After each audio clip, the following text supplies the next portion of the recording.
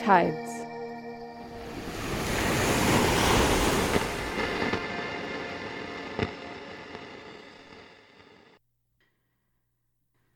Hello, this is Dr. Winifred Uris. I am here right now looking at some questions from the public that Telus sent along with the mission. I think I was supposed to send back answers to these like a week or so after we left, but I got sidetracked and forgot about it. And it's just something that they do, I guess for PR purposes or something like that. But they are questions for me, and I'm going to answer them because I have nothing better to do. Okay, we'll start with the first question, which is Dr. Oh, come on. Okay, it says, Dr. Uris, fuck, marry, kiss, kill with your coworkers, which you want me to do what? No. Okay. Contractually, I'm obligated, so... Okay, here we go. Kill, marry, kill. There, are you happy? Jesus fucking Christ.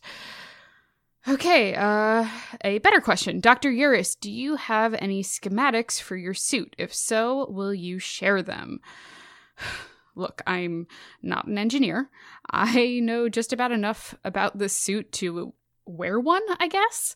If you're looking for an idea of what it looks like and how it works, imagine halfway between a hazmat suit and the still suits from Dune.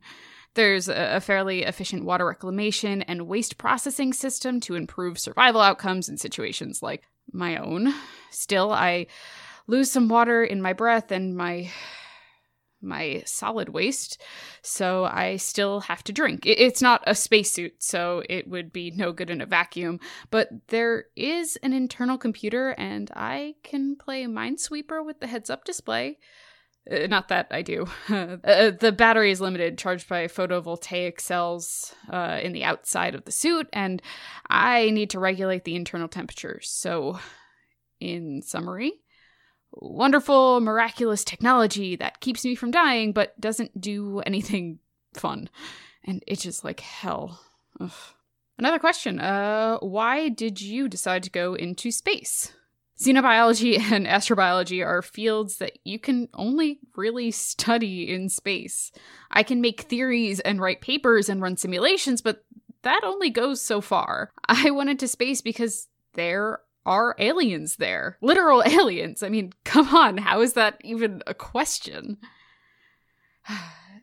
Dear Dr. Uris, what is your favorite sea creature on any planet and why? Sea hares, specifically Aplasia californica. Not only are they a useful model organism for studying the neurobiology of learning and memory, but they're adorable. They look just like what they eat. It's very, very cute. Hey, Dr. Uris, do you have a favorite coworker? You guys are obsessed with my coworkers. Melissa Wang and I get along great. Honestly, the rest don't give her much competition when it comes down to it. To Dr. Uris, what mythical sea monster do you wish were real and why? And that's from Katie. Katie, thank you for signing your name. Everyone else has been extremely rude in that regard. And thank you for asking an actual interesting question for once. If I had to pick one out of my top 10 favorite mythical sea monsters, it would have to be mermaids. It's the whole package. Top half, beautiful human torso. Bottom half, beautiful fishtail. The creature as a whole is a fascinating puzzle of anatomy. There's so many things I'd want to figure out. Like, what's the path their evolution took to result in something that looks that way? Is it convergent evolution or a subspecies of hominid that's gone the way of seals and dolphins and readapted to the sea? How is their society developed in an underwater environment without fire as a tool?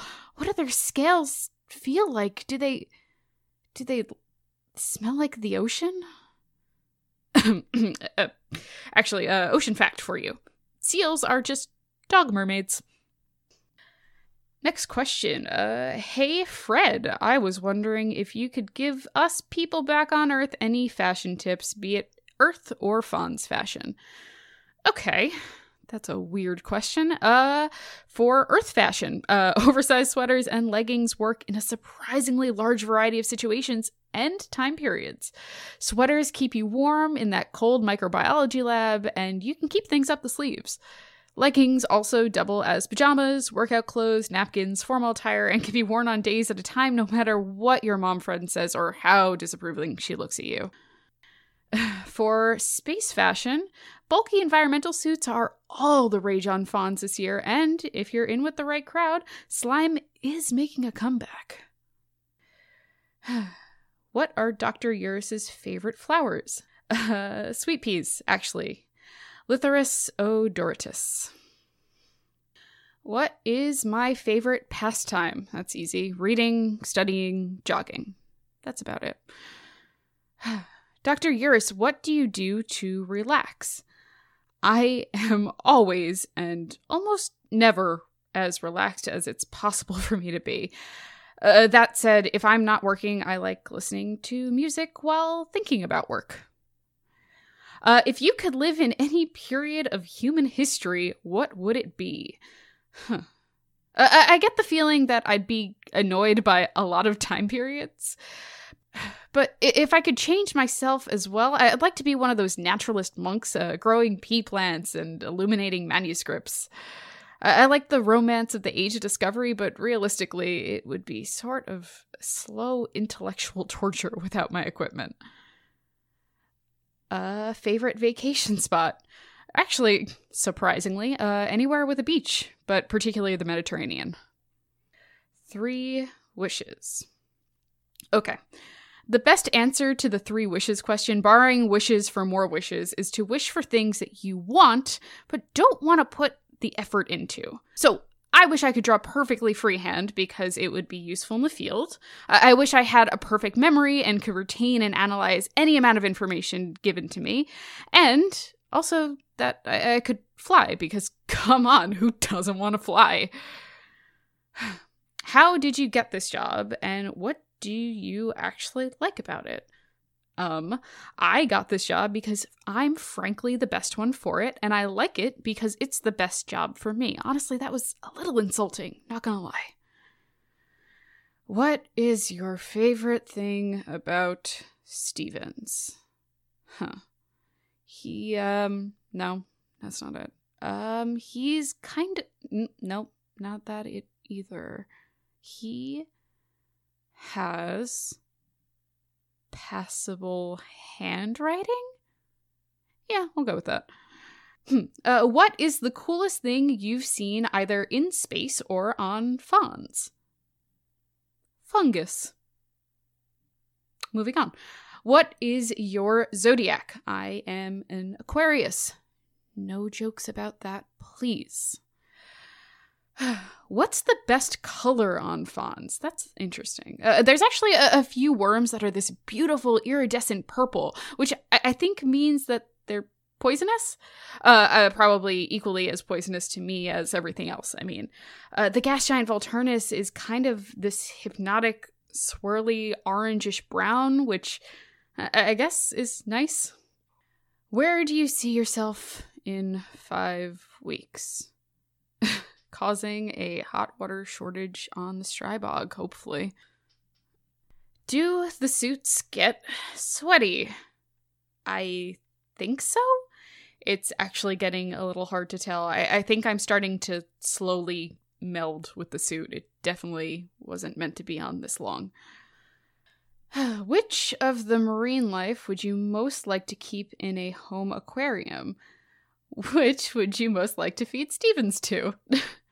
So, unfortunately, most of the organisms won't adapt well to an enclosed environment, though there are small arthropod-like animals living in among the rocks that wouldn't be too hard to capture, I guess, if I tried. But in the sea, there's a large variety of fish, some big and some small, and the smaller ones might be able to live in captivity. It would take a lot of trial and error, since I don't think anyone has ever tried to raise Fonzian fish as pets yet. And there's the issue of getting them food they can eat, determining the proper ways to take care of them. Honestly, it sounds like way too much of a hassle for me, personally. As for the second part, I still haven't gotten a good look at the feeding behavior on those birds, but that is tempting.